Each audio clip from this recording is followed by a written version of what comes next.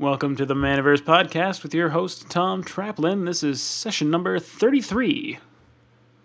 You know, with every mistake, there's opportunity, right? Mm-hmm. You know, the goal in business and life in general is to only make every mistake once.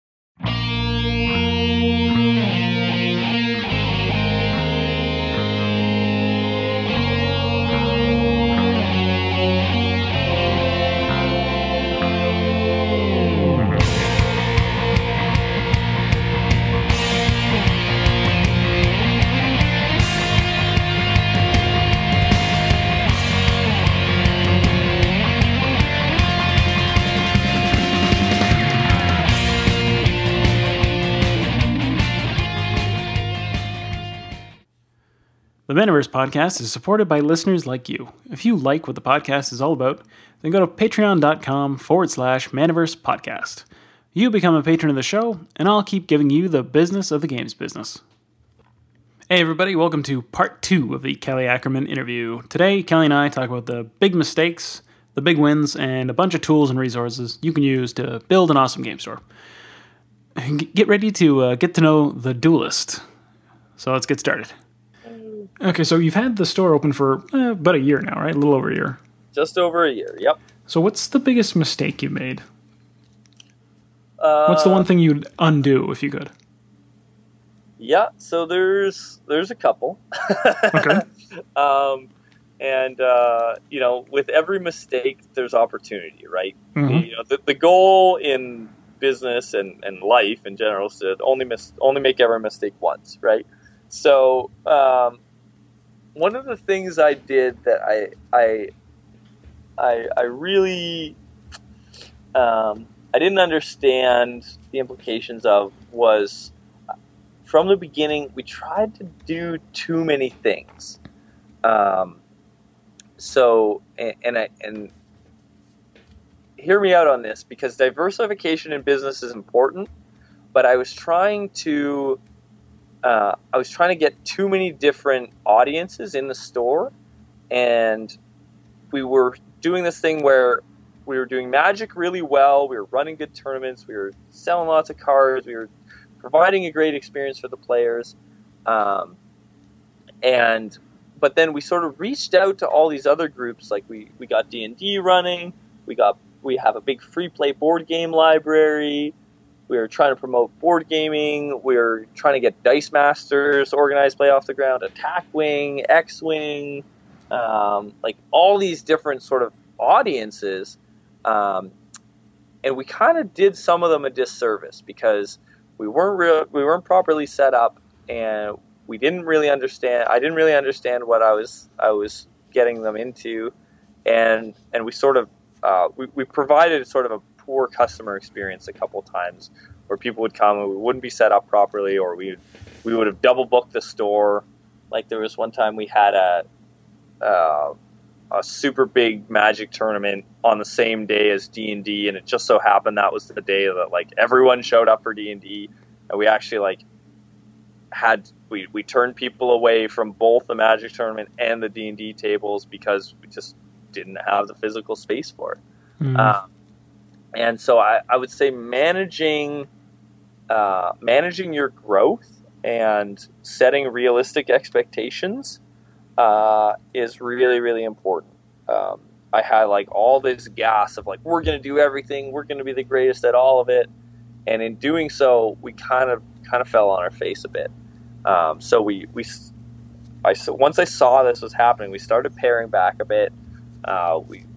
We stopped running Vanguard tournaments. Vanguard was the other CCG we were doing. We got out of Vanguard singles.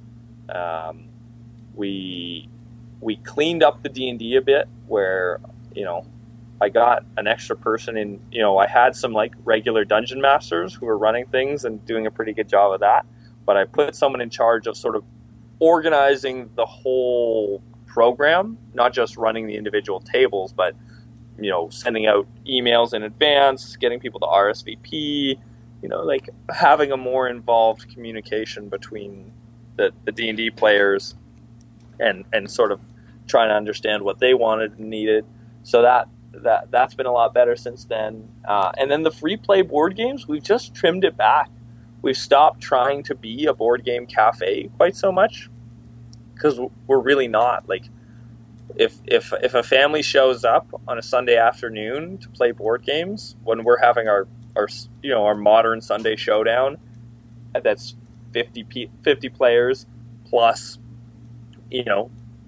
5 tables of Dungeons and Dragons at 5 players each, there just isn't room. Like, it's great that a family wants to come in and play board games, but we actually can't help you right now, because we don't have the space, and so we've stopped pushing on all that other stuff. I would say that's sort of the biggest mistake, is sort of overextending. Yeah, spread yourself too thin at the beginning. Yeah, and honestly, I say the beginning, but some of these things are things we're just getting around to now, like realizing that actually, if we pull back a bit, we'll do better.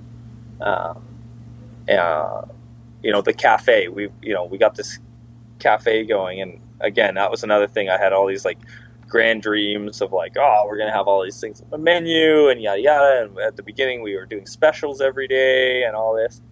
And then it's like, you know what? We've got the menu down to 3 items.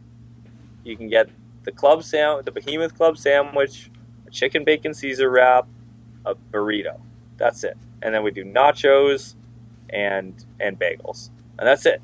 Like super simple menu. We make lemonade and iced tea. We sell cans of Coke. And that's it. Super, super simple.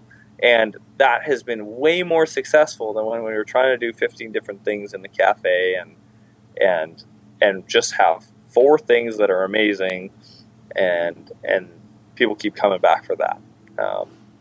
So do what you do well. I would say that's and grow slowly or grow steadily. That's there. Yeah. No, that's a good answer. That's great. That sounds like good advice. Yeah. Yeah, I like the way that sounds. Yeah, exactly. All right. So how about the flip side? What's the biggest success? Like your big win? What's the thing you're most proud of so far? So a kid comes into the store with his mom, and he's like, "Hey, this store's pretty cool. I like this store." I'm like, "Yeah, that's cool. I like this store too, man." He's like, "Yeah, I'm not from here. I just visiting my family. I wanted to come to a magic store, so I Googled cool magic store, and you guys came up. You're the first. You're the top of the list." Cool. So I think that's like the biggest achievement. If you Google cool magic store in the city of Toronto, we come up. That's a very interesting way to be found. Yeah. I never would have Googled cool magic store in Toronto, but apparently it's us. But I think that's like, it's a silly anecdote, but I think that's indicative of something that I am actually really proud of, and that is a big success. It's just, we put a lot of emphasis on customer experience and making sure that the people in the store are having a good time and are treated well and are treating each other really well. That's really important, and we put a lot of emphasis on that. Like when players start shit talking each other and all that, keep that to a minimum. We've got a swear jar because we got kids around a lot, so Magic players often have foul mouths. But as soon as you in a sort of joking way, say like, "Hey guys, you know what? We got a swear jar, so you're in for 50 cents or a bulk rare," and just sort of point out that we do have kids, and we try to promote like a family experience here. People rise to that. People are like, oh yeah, this little fucker probably doesn't want to hear me cursing and swearing all the time. Like, oh yeah, I should watch my mouth. All right, cool. Fair point. And Magic, people in general rise to the occasion. So just being good to players, good to each other, good to staff. Just be good to people. That's been really, really good. Sweet. I guess that also kind of qualifies as a great customer story too, then. Yeah. That's there's other good customer stories. What's another good customer story? Hit me. Give me your best. All right. We'll come back to that one. I'll brainstorm. Okay. Because we've had some interesting ones. Sometimes they're not also like good experiences. Sometimes they've been just like bizarre or even terrible in some circumstances. You know what? I'll actually talk about there's this kid Spencer, and Spencer's 12. I think he just turned 12. And he started hanging out. He started showing up. So on Friday nights we do a bunch of stuff. We do a 4 p.m. standard for like kids. We started that one up when like some of the Apprentice League kids like started getting real decks together.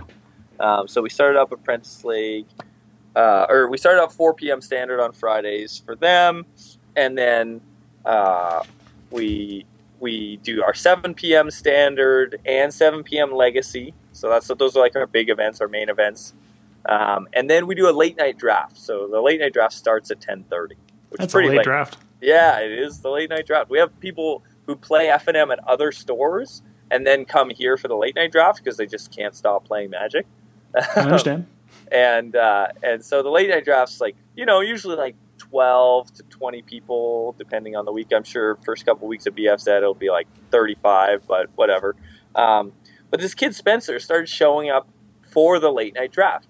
His dad would drop him off at 10 o'clock, and he would draft with us, and then he would, his dad would pick him up at 2:30 in the morning or whenever we finish. And I asked him, I was like, Spencer, like, why do you stay so late? Like, why don't you come play Magic on Saturday afternoon? He's like, you know what? If I go home, I just stay up till 5 in the morning playing video games. So I actually like coming and hanging out and playing Magic with real people instead. Like, all right, that's cool. That's cool. I can support that. And his dad's like, yeah, man, he's into it. Whatever. Cool. I got no problem. That's a good dad. Yeah. Any dad willing to pick up their kid every Friday night at 2:30 in the morning he's a winner. So, but Spencer is just the sweetest, most gentile human being you can possibly imagine. He's such a nice guy. He would go 0-3 in draft every single draft with a smile on his face, and he would be so excited to tell me about how he almost won a game. He always built like wacky decks. He was like, I decided this week I was gonna play female in my deck, so I was only gonna play girl cards. So I drafted like green, white girl creatures. Like, what? Like, that doesn't even... that is a deck restriction. Yeah, like, okay, cool, man. And then he started playing... Then he started coming for Legacy. He built himself a Legacy deck. He decided he was going to play Legacy Reanimated. And he's got, like... You know how everyone built that Reanimator deck? At one point in your Magic career, you figured out, like, oh, I can bring big fat creatures back from the dead. I can discard them and then cheat them into play. So how can you lose? Yeah, exactly. Like, but he's a kid. He doesn't have like a real budget, so he's got like this super budget Reanimator list. So we're all the staff are trying to help him out, like find the best budget options. But he's just getting demolished every single time. But like, he came up to me so excited. He's like, Kelly, guess what? I got Iona into play. Like, whoa, that's awesome. He's like, yeah, he was playing 2 colors, so he just killed it the next turn, but I got her into play. It was so exciting. Like, wow, that's awesome, man. And just like an uncrushable spirit. I had the pleasure of getting him to help us out all summer. He would assemble our treasure troves, and he would sort the basic land and just sort of general help around the store. And his dad was like, yeah, you put him to work, go for it. Why not? He wants to, I paid him his store credit and stuff like, just a good kid. Just, that's, he's like the good angel in the store. And if I have to pick a kid to be the opposite of that, to be like the little devil on the other shoulder, I'll pick Josh Bullock, because Josh is like, he's got like a YouTube channel. He loves trolling people. He trolls all the staff all the time. He's got like a 10-minute video on his YouTube channel of him eating a Subway sandwich. He's like reviewing a 6-inch sub. And it's just like the most absurd thing. I stopped 3 minutes in because I was like, you're trolling me right now. You made this video, put it up here, and then you got me to watch it because I want to support you because you're a kid who's 12, who's doing cool stuff on the internet. but this whole thing is like a metagame troll. I quit. Yeah. Josh I like this kid. yeah, he's a character. He's totally a character. So he's the other side. He's like witty and funny and ridiculous. And he's got like a real reputation in the store now for being like he's smart beyond his years. He's definitely got a good head on his shoulders.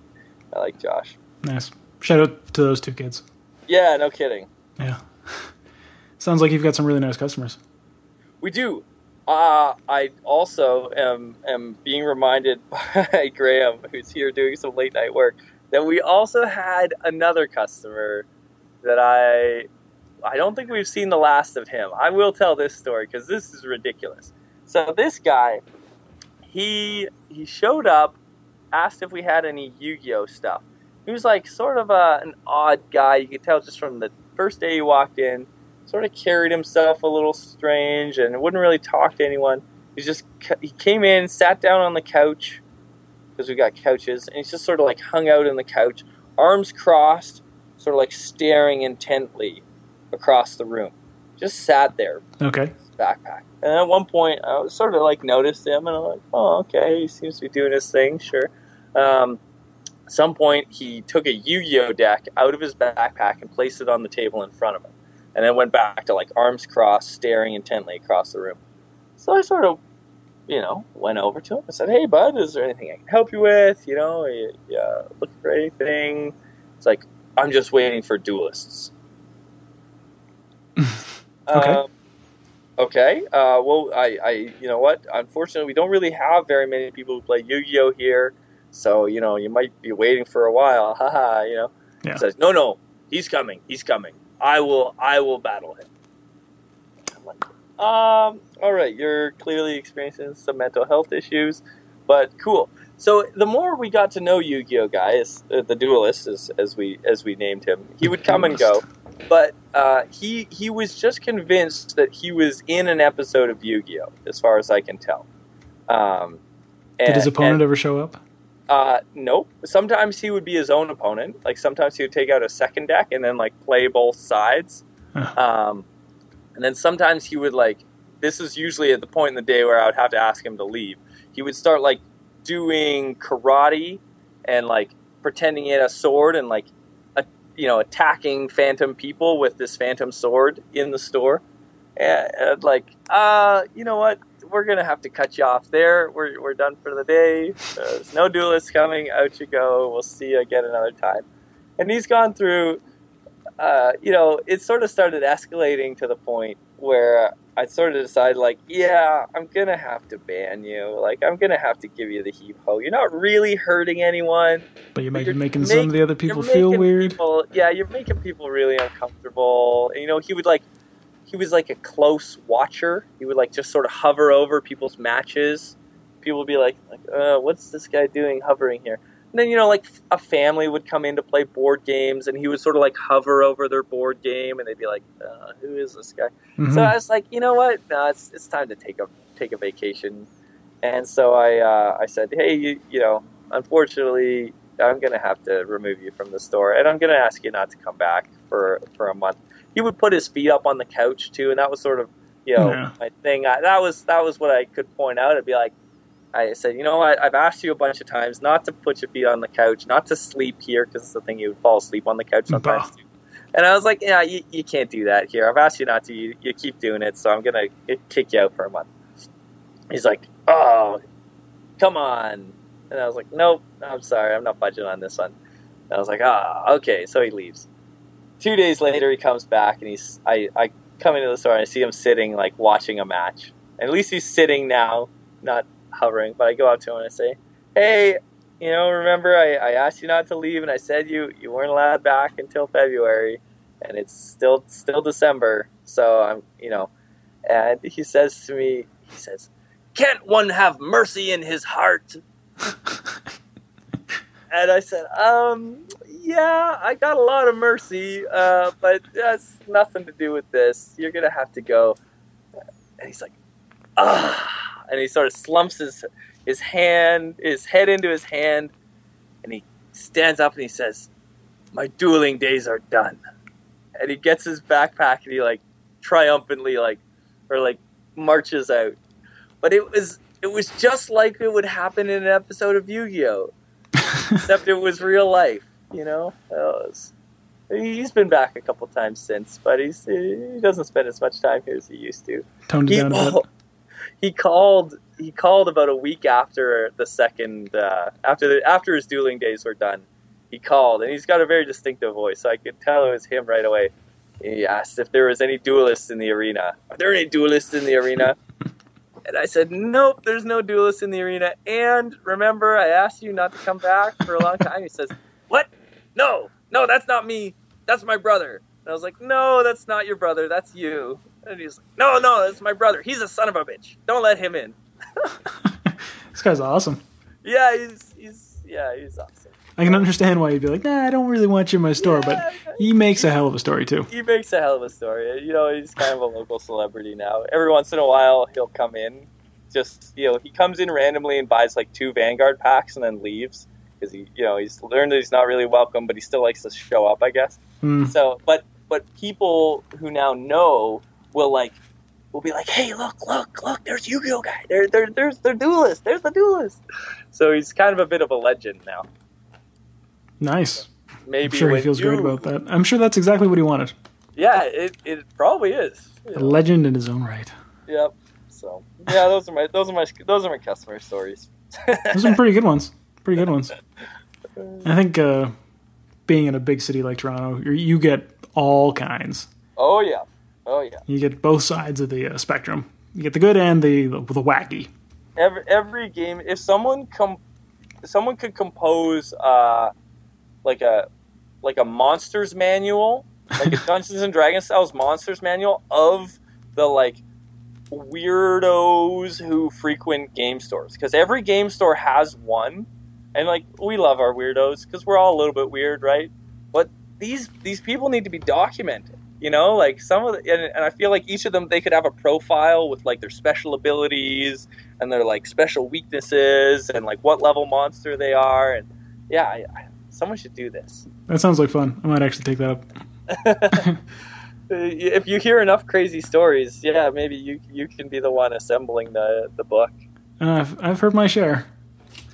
It could even be like for those who played D&D way back in the day, the Monsters Manual used to be like just a binder you would buy, and then you would get like a weekly or a monthly mail out of like new pages that you would put into the 3-ring binder of like the new monster.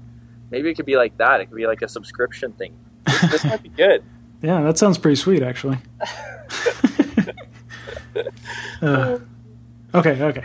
So serious stuff. Right. I wanted to ask, what do you do for prize structure? Like you run a lot of tournaments. Do you do top heavy stuff, or is it a mix of top heavy / casual tournaments? Like what's the build?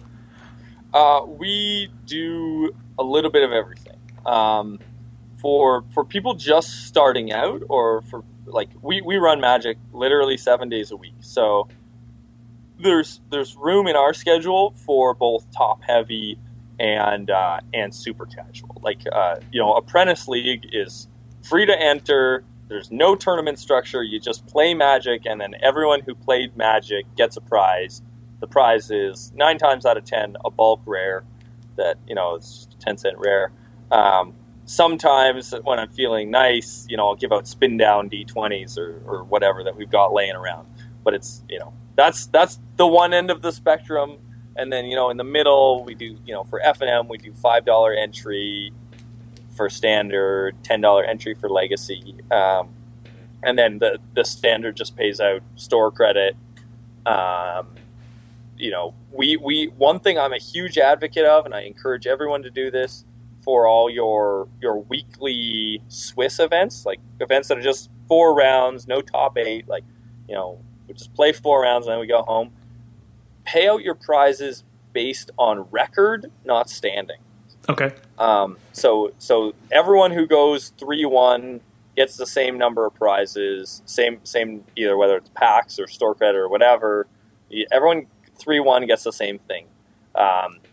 Because when you pay based on standings, usually the guy in second place who's getting, 6 packs or $20 store credit or whatever, it has won the exact same number of matches as the guy in fifth place who's literally getting nothing, and it's just feel bad. So I used to do it that way, and then I had one guy go fifth place 4 weeks in a row, and on the fourth week he was like, "Come on, man! Like, this is bullshit. Like, I went 3-1 literally every week for the last month, and I have nothing to show for it." And I was like, "Yeah, you know what? That is bull. Like, that's ridiculous. Let's come up with a new system." So, but the thing we do is we say that the 4 O's get twice as much prize as 3 1s. So, like, we split the prize pool into pots, shares, and we say 4 O's get 2 shares, 3 1s get 1 share. So there's still an incentive for people to do their best and go 4-0, but it's not as arbitrary as, well, yeah, I got screwed on breakers, so I got the shaft. And then the top heavy stuff. So our F&M Legacy will give away dual lands and stuff like that, and that's totally a loss leader of. That's very top heavy. But it's still, the 3 1s still get credit. The 3 1s will still get the 1 share of the pot. We just replace the 2 shares of the pot the 4-0 would get with something crazy like a dual land. Gotcha. And that's usually it creates some logistical challenges, and it does lead to feel bads once in a while, because sometimes our legacy F&M is it's often as big as 32 players, sometimes as big as like 40, which means we can have 2 or 3 people at 4-0 at the end of the night. Mm-hmm. And I only want to give away 1 underground C. Like, I'm a nice guy, but I'm not giving away underground Cs for everyone at 4-0. So what do you do? That. So then we just random it, which is the only fair way to do it. And it's not bribery or collusion or gambling. We don't have to DQ anyone for it because it's because of the way the prizes works out. But we say, the one lucky person's gonna get the underground C, and then I'll throw some scrub lands in for the other 2 folk or whatever, just something, so they still get something cool. Might not be as cool as an underground C, but it's still something sweet. And that's worked out pretty well. People like coming out for the big prize. We've got people who call every week like, "Hey, what's the prize for big Modern on Thursdays and Friday Legacy this week?"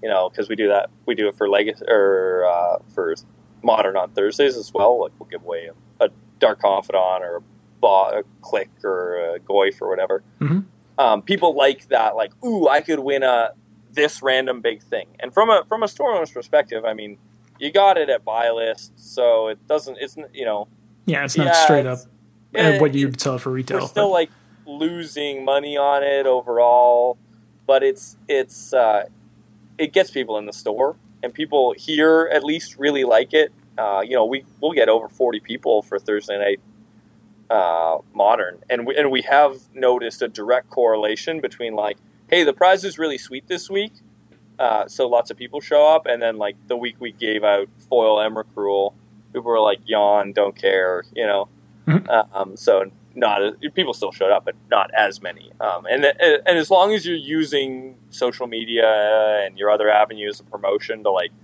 make people aware when you're giving away really sweet stuff, it usually pays off. So put a bit of work into it, get a lot of people out for events. It's a great way to like kickstart a program too. Like, when we first opened, we did 5 days of fetches where we ran Monday through Friday. We ran our weekly schedule every night. Monday was standard, Tuesday was draft, or whatever. And we just they were all free, and we gave away a fetch land every night to one of the players. So it was a good gimmick to like fill the store our first week open. Like, we were packed every single night, which is pretty important when you're opening up. Exactly. And it's not always opening. But anytime you're like launching a new night, like, hey, we're going to start running Modern on Wednesdays or whatever. We haven't done that before. Do something big, do something splashy for the first week, because especially with Magic tournaments, the thing I've learned is if you don't get the ball rolling right away out of the gate, it's really, really hard to gain the momentum. Because if you throw a new night, like, hey, we're going to draft on Tuesday. We never drafted on Tuesday, so everyone come out for draft on Tuesday. And if you don't really push it, you're going to get 4 people to show up for draft.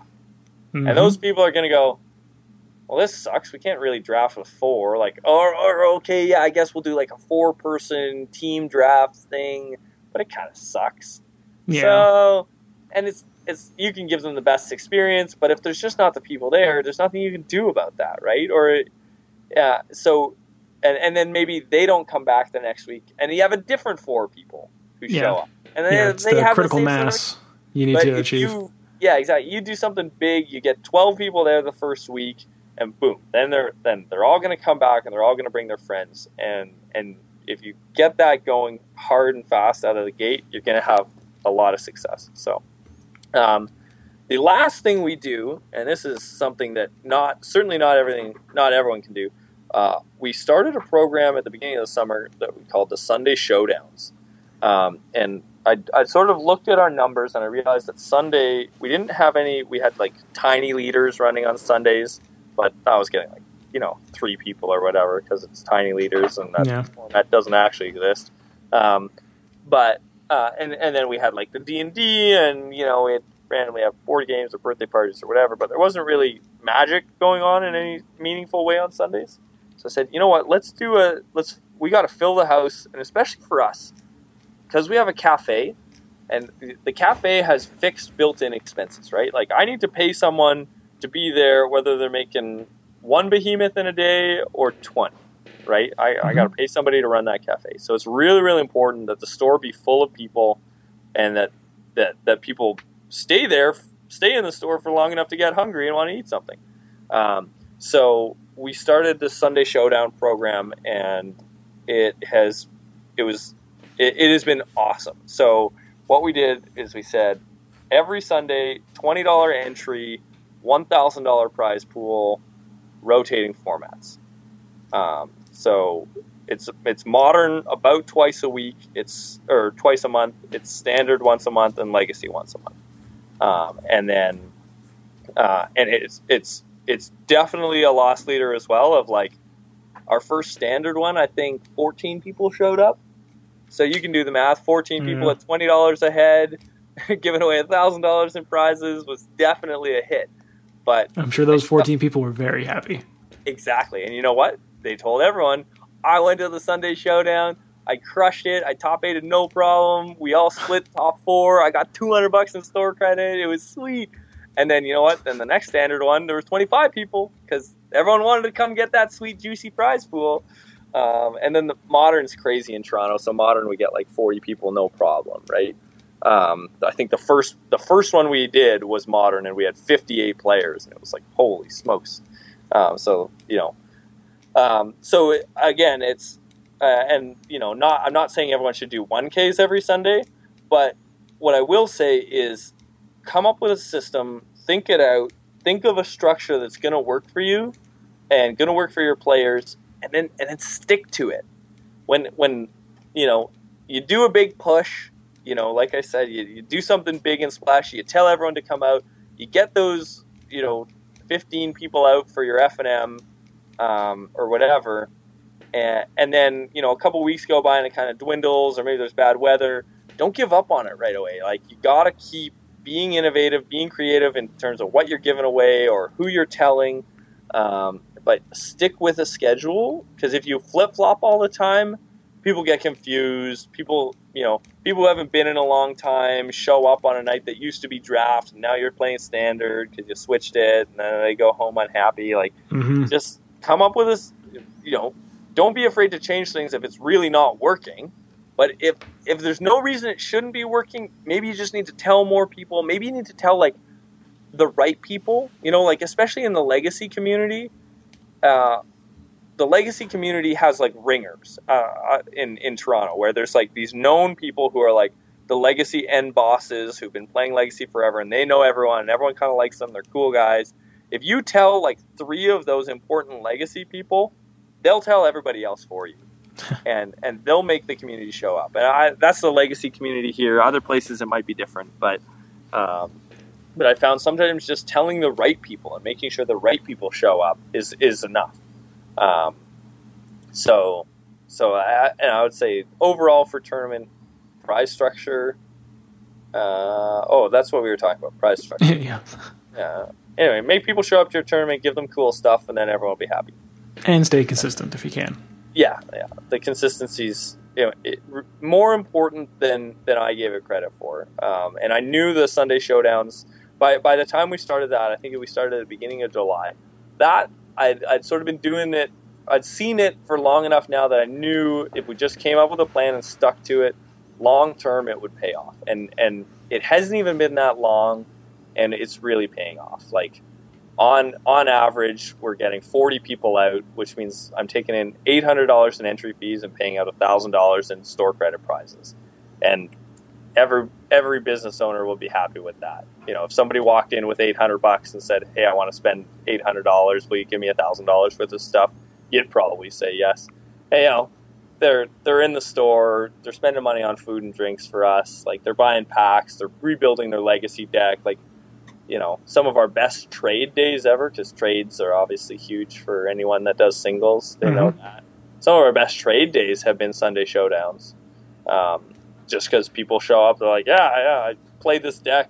Freaking hate this deck now. Screw it. I'm trading my whole foil Splinter Twin deck. Let's build ad nauseum because that deck's way better, or whatever. Like, trading's good, and the more Magic people play in your store, the more they're going to trade with you. Yeah. No, I was actually I was curious about that. So was the loss leader structure, was that that was the plan all the time? You wanted to get to that point where you had the 40 plus people for your Sunday showdown? Yeah, the Sunday showdowns. I said, you know what, like, as long as we're getting at least 25 on average out of the gate, we're losing a ton of money at that point.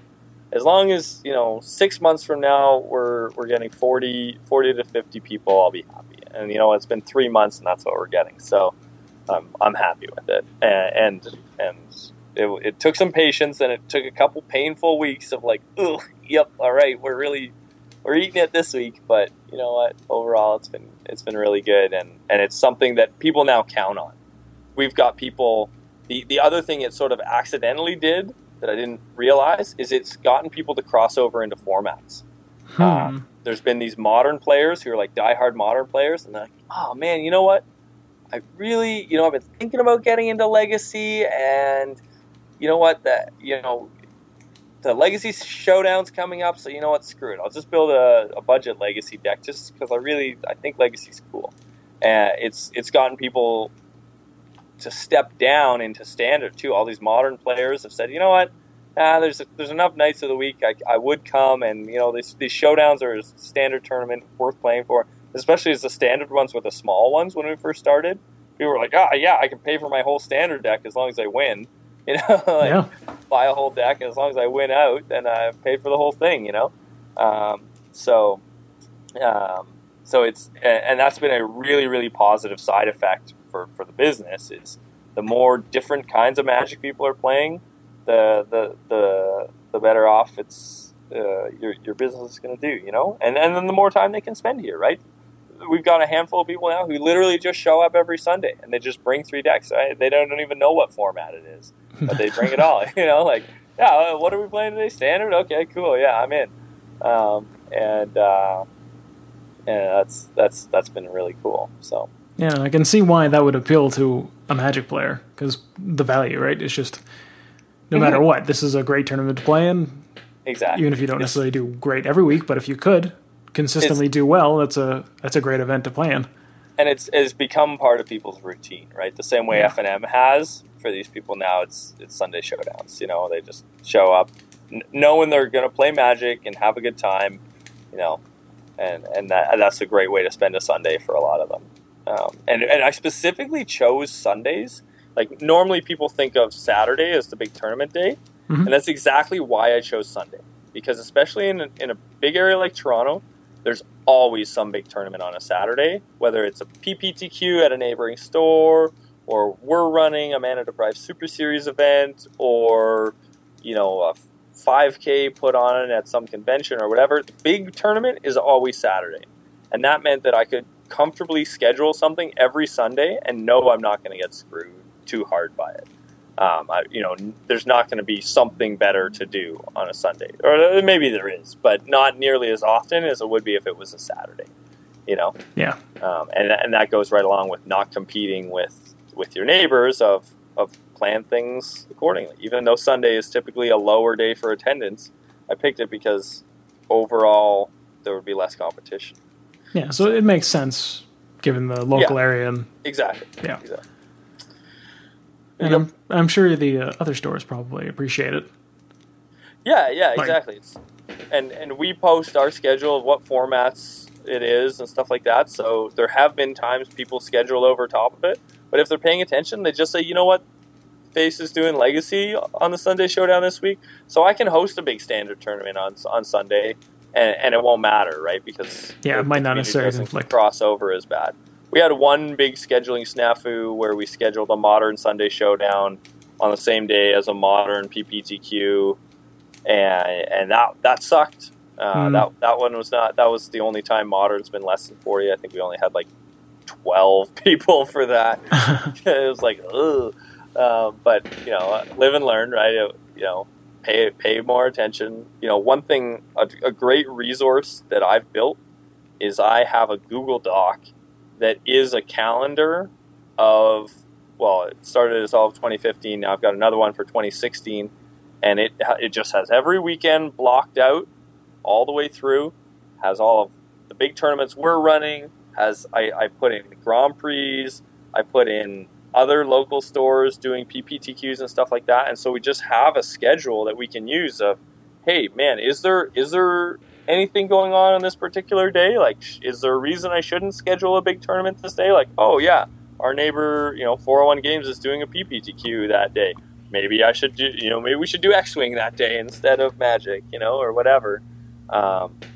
Just taking advantage of, that's been an invaluable resource, just having all that information in one place. Because if you just rely on like hunting down Facebook events and stuff like that, of like, oh, well, let's see what's coming up in my Facebook feed, you're gonna not always reliable. Yeah, you're gonna miss it, or things are gonna change and you're not gonna notice or whatever. So, if you're an organizer of any kind, there's a website for a while. I don't know if it's still going on. MTG Mom. I don't know if she's still doing her thing, but she would do like all the SCG opens, all the GPs. So you could go on this website and see, she just had a calendar of like big stuff happening. And so you could sort of see like, oh, there's like a Super IQ a town over from us. It wasn't as relevant for Canadians because there wasn't as much big Canadian stuff happening. But I can't imagine like for US Magic players, it must have been the bomb. I don't know if she's still doing it. Maybe. I don't know. Yeah. Also, being Canadian never really made use of it, but that's a great idea, generally speaking. Yeah. The calendar, if you're running a shop, that seems like a great resource. Yep. Often, like Facebook, all the local Toronto folk have. Are you from Toronto? I didn't know you were Canadian. Where are you from? Kitchener, Ontario, actually.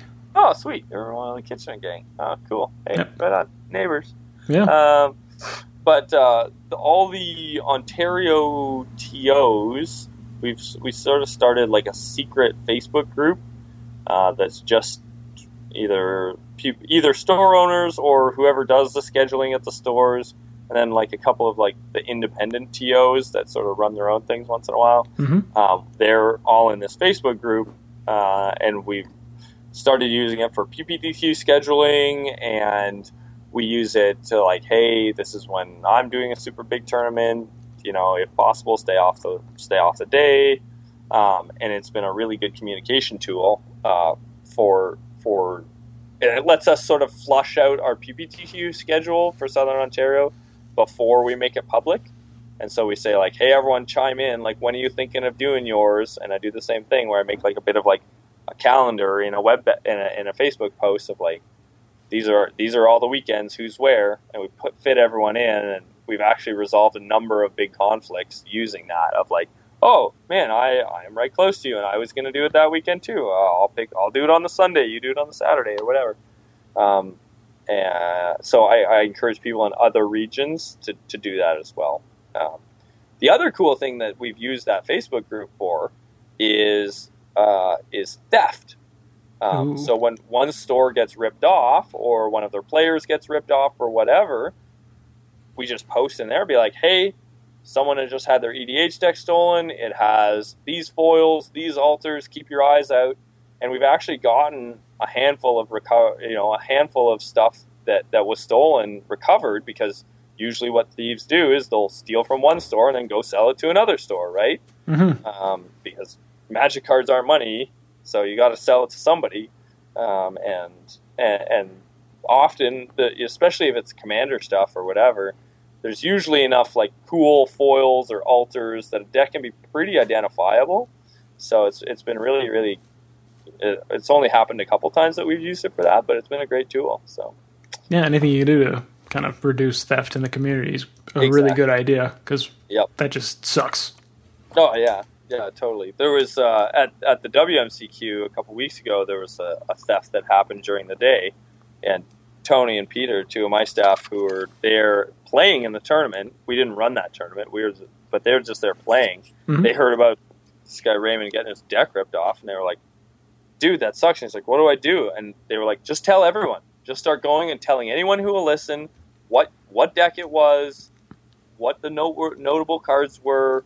Like, just tell everyone. They told the organizers, they told the security, they started telling all the Magic players, and all of a sudden, everyone knew that this deck had been stolen. All the judges knew, everyone was sort of like, sorry, man, I can't really help you. But at least they knew, and word got around, and then the deck showed up randomly tucked in a corner of the room.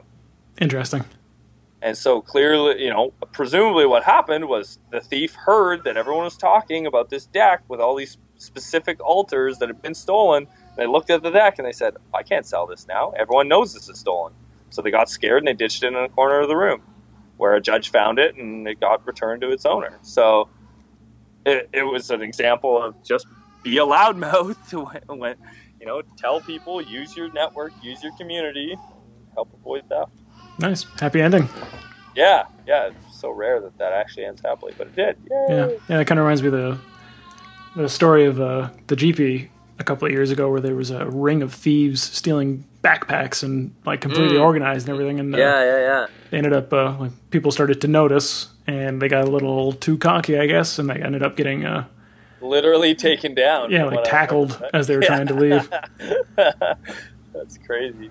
Yeah. This game is nuts, man. Well, there's just a ton of value in these things, so that's what's going to happen. Yeah. You're going to bring out the not so savory elements when you've got a lot of money rolling around, and like it's pretty nuts when you think about like the immense amount of value that some people bring in a tiny like 4 by 3 inch deck box. Yeah, like you can be packing like $3,000-$4,000 in one of these things, or more sometimes. Problem. Yeah, if you have a non-foil legacy deck, you're packing $3,000-$4,000. If you've got like some tweaked out blingy EDH deck, like, oh man, we could be talking tens of thousands of dollars. Like, Magic cards are ridiculous. This game is nuts. Yeah. Everyone go buy cards. Absolutely. Okay, so we were talking about resources. Let's go into that. What resources would you recommend for someone who wanted to get started? Like someone who doesn't have a game store yet, but they're planning on it, they're in motion. What would you tell them to have? What would your advice to them be? Full disclaimer, this is getting long. People should feel free to stop listening at any time. I'm probably just rambling at this point. I'll probably break this up into multiple parts, so make it a little bit more digestible. Yeah, sweet. So, get some clever editing in there. It'll be seamless. It'll look like we did like a whole month's worth of casting.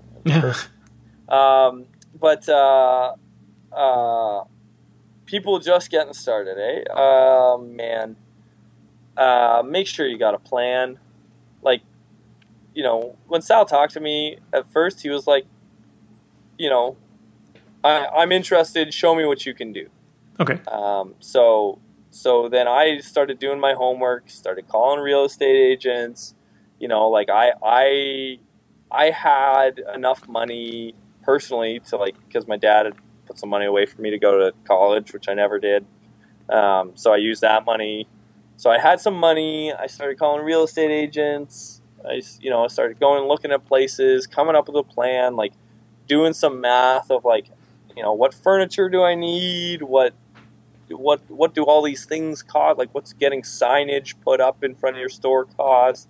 All these things that I'd never done before. I had no clue what I was doing. Just sort of flying by the seat of my pants. Mm-hmm. But I had a plan. I'd never done it before, but I thought critically about it, and I was honest with myself. Don't tell yourself something's only going to cost $5,000 if it's really going to cost 10. And in your budgeting, make sure you've got an extra 20% for the inevitable fuck ups, for the inevitable hidden expenses, for the the stuff you had no idea you were going to need to spend money on, and then you had to spend money on it.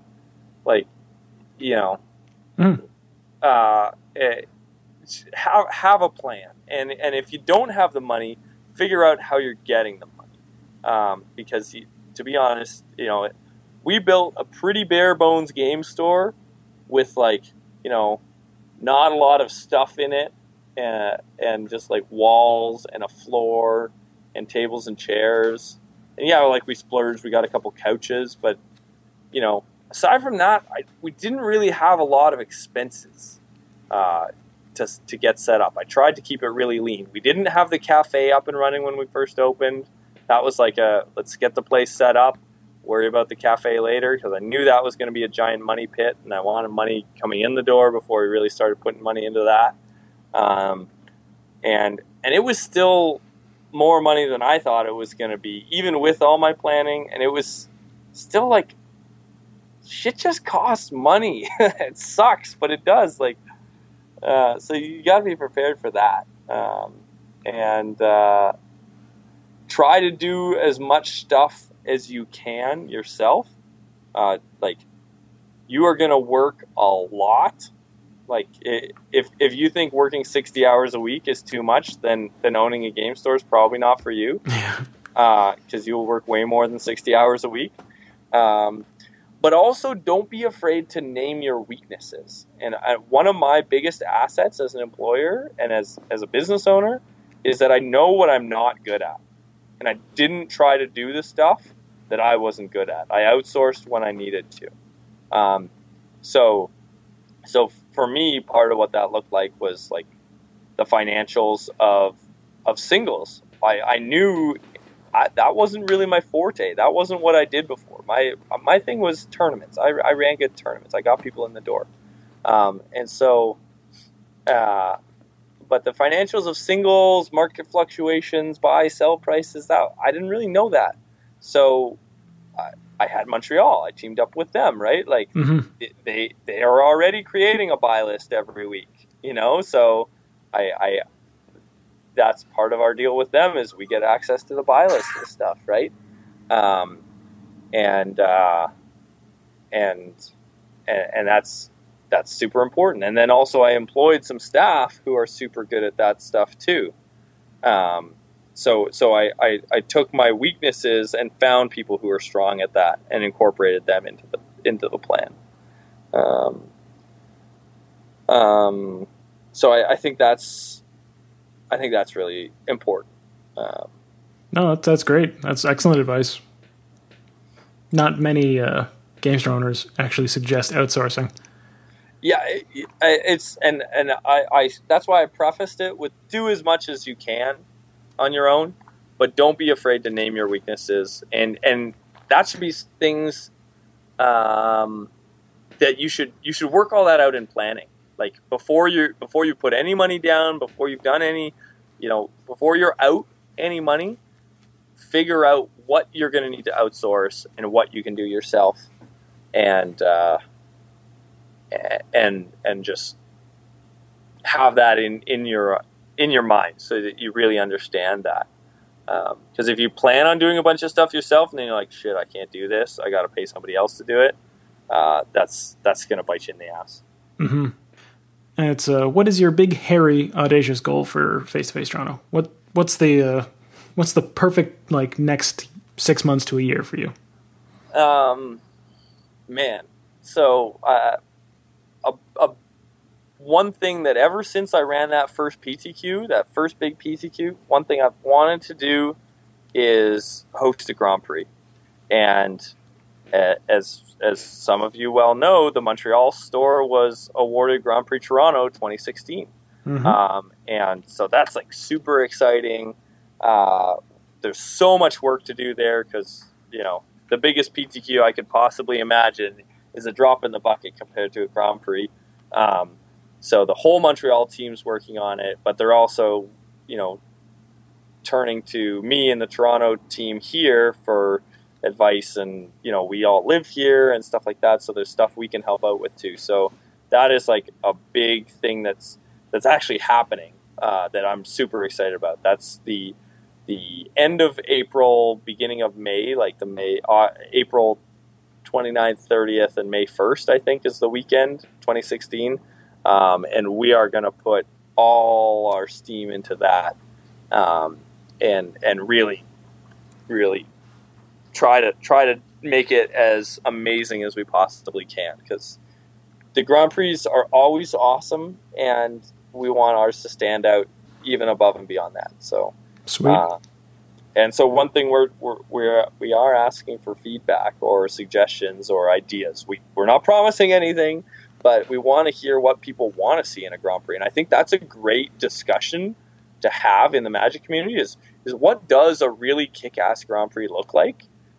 Because as uniform as Grand Prix are in terms of prize structure and sort of the general feel of it, often there's so much diversity, and some Grand Prix are amazing experiences and some are just miserable. And so people have a lot of opinions about it. Lots of people who've been to several Grand Prix will tell you that some, this is what you can do to make a good one. This is what sucks. So let us know. Send some suggestions to toronto@facetofacegames.com or just hit us up on social media or whatever. And again, we can't promise anything, but we want to make, we're not the ones playing Magic all weekend, So tell us what you want to do, and we'll try our best to make it all happen. So awesome. That sounds really exciting. I will definitely block out that weekend and make sure to come down. Yes, totally do that. We're going to do as much as we can to make it an event worth coming to, and in exchange we ask people to come. Seems fair. So that's my big goal for the next 6 months, and it is almost exactly 6 months away now, 7 months away. So that's I would say the big thing is to run a successful, Grand Slam out of the park. Awesome Grand Prix. So we'll see if we can make that happen. I'm sure you'll do a great job. Oh, I hope so. Well, I believe in you, and I really appreciate the reach for the feedback. I think that's a great idea too. So hopefully we get some interesting ideas. Well, it worked when I ran my first PTQ. Exactly. I trust that people will chime in. There'll be a lot of people being like, I want the main event free entry, $10. And I want everyone to get a free box of Modern Masters. But that request we might not be able to accommodate. But you know what? With every outrageous claim, either positive or negative, or every whiny, complaining Magic player, there's a nugget of truth in that, And even, Sir Wines-A-Lot, who's the guy who's the prizes are never good enough and the tournament always starts late and this, that, and the other thing. There's always something you can draw from that. And I guess that's my last sort of piece of parting, my last nugget of parting wisdom is like, don't totally dismiss your complainers, because your complainers are complaining for a reason. And even if they've taken it to an extreme, and even if it's not really reasonable what they're complaining about, they got started on that somehow. They found that, and you should, as an organizer, you should strive for perfection, and you're never going to get there. You're never going to be perfect. No one's ever going to run the perfect Magic store or the perfect Magic tournament, but But as long as your goal is always to run the perfect Magic tournament and be the perfect Magic store, you'll strive for greatness, and you will always try to improve. And so even in that whiny guy, there's still something to be learned there. That's good advice. You actually stole that last little part that I was going to ask. What are your closing words? It's kind of funny. That's it. I'll leave us with that, and you go off. That little one's probably going to be up half the night. So if you don't get down with her now, you'll be up all night. You're probably right. But as we're closing out, if some listeners want to come and hang out with you at the store, what do they do? Where do they go? How do they reach you online? Yeah, totally. We are Face-to-Face Games Toronto. We are at 2077A Danforth Avenue, which is just outside Woodbine Subway Station, for those who know Toronto. You can reach us on social media. We are at F2F Toronto on Twitter. We are Face-to-Face Games Toronto on Facebook. And I think we've got an Instagram account that we throw pictures of Tony's food up on once in a while. So that's probably something to do with Face-to-Face Toronto as well. And yeah, we come out, play Magic with us. The Mana Deprived Super Series is alive and well. Even if you're not from Toronto, we are coming to a village or town near you if you're in Canada. So come out for that. Those are big tournaments that we run all across the country. So that's a way for you to connect with us, even if you're not local. Or you can always go to facetofacegames.com and buy stuff. Or manadeprived.com and read about stuff, because that's where magic happens. That's where Canadian magic happens. That's right. We have been told we are the home of Canadian magic. Yeah, I actually did an interview with KYT just yesterday. Talked about all that fun stuff. So. Oh man, that's awesome! So you're getting the full face experience. You did Montreal yesterday and Toronto today. Absolutely. That's awesome. Yeah. Cool. Well, thanks a lot. Thanks for having me, and that was a pleasure. We'll when I open another Epic store, we'll do it all over again. That sounds great. And hopefully I'll get a chance to say hi at GP Toronto. Yeah, if not earlier. Yeah. Come down anytime, man. You would be our guest if you can ever make it down. So let me know when you're coming, and we'll do something fun. Awesome, sweet. Okay, well, I'll let you get back to putting together some IKEA furniture. Awesome. Take care, man. Thanks. Yeah, you too. Bye. Okay, I hope you enjoyed that interview with Kelly Ackerman. Thanks again, Kelly, for coming on the show and sharing your nuggets of wisdom with us. If you're in Toronto, you should definitely drop into Face-to-Face and see what Kelly's got going on. We really got the face-to-face package over the last few episodes. Don't forget to visit the home of Canadian Magic at manadeprived.com. And if you need some MTG singles, facetofacegames.com is always a good option. If you're looking for more info on game store entrepreneurship and the Magic community, head over to manaversesaga.com. Learn from some of the most successful LGSs in North America. And remember, the Manaverse Podcast is supported by listeners like you. If you like what the podcast is all about, then go to patreon.com/manaversepodcast. You become a patron of the show, and I'll keep giving you the business of the games business. As always, thanks for listening. I will talk to you next week.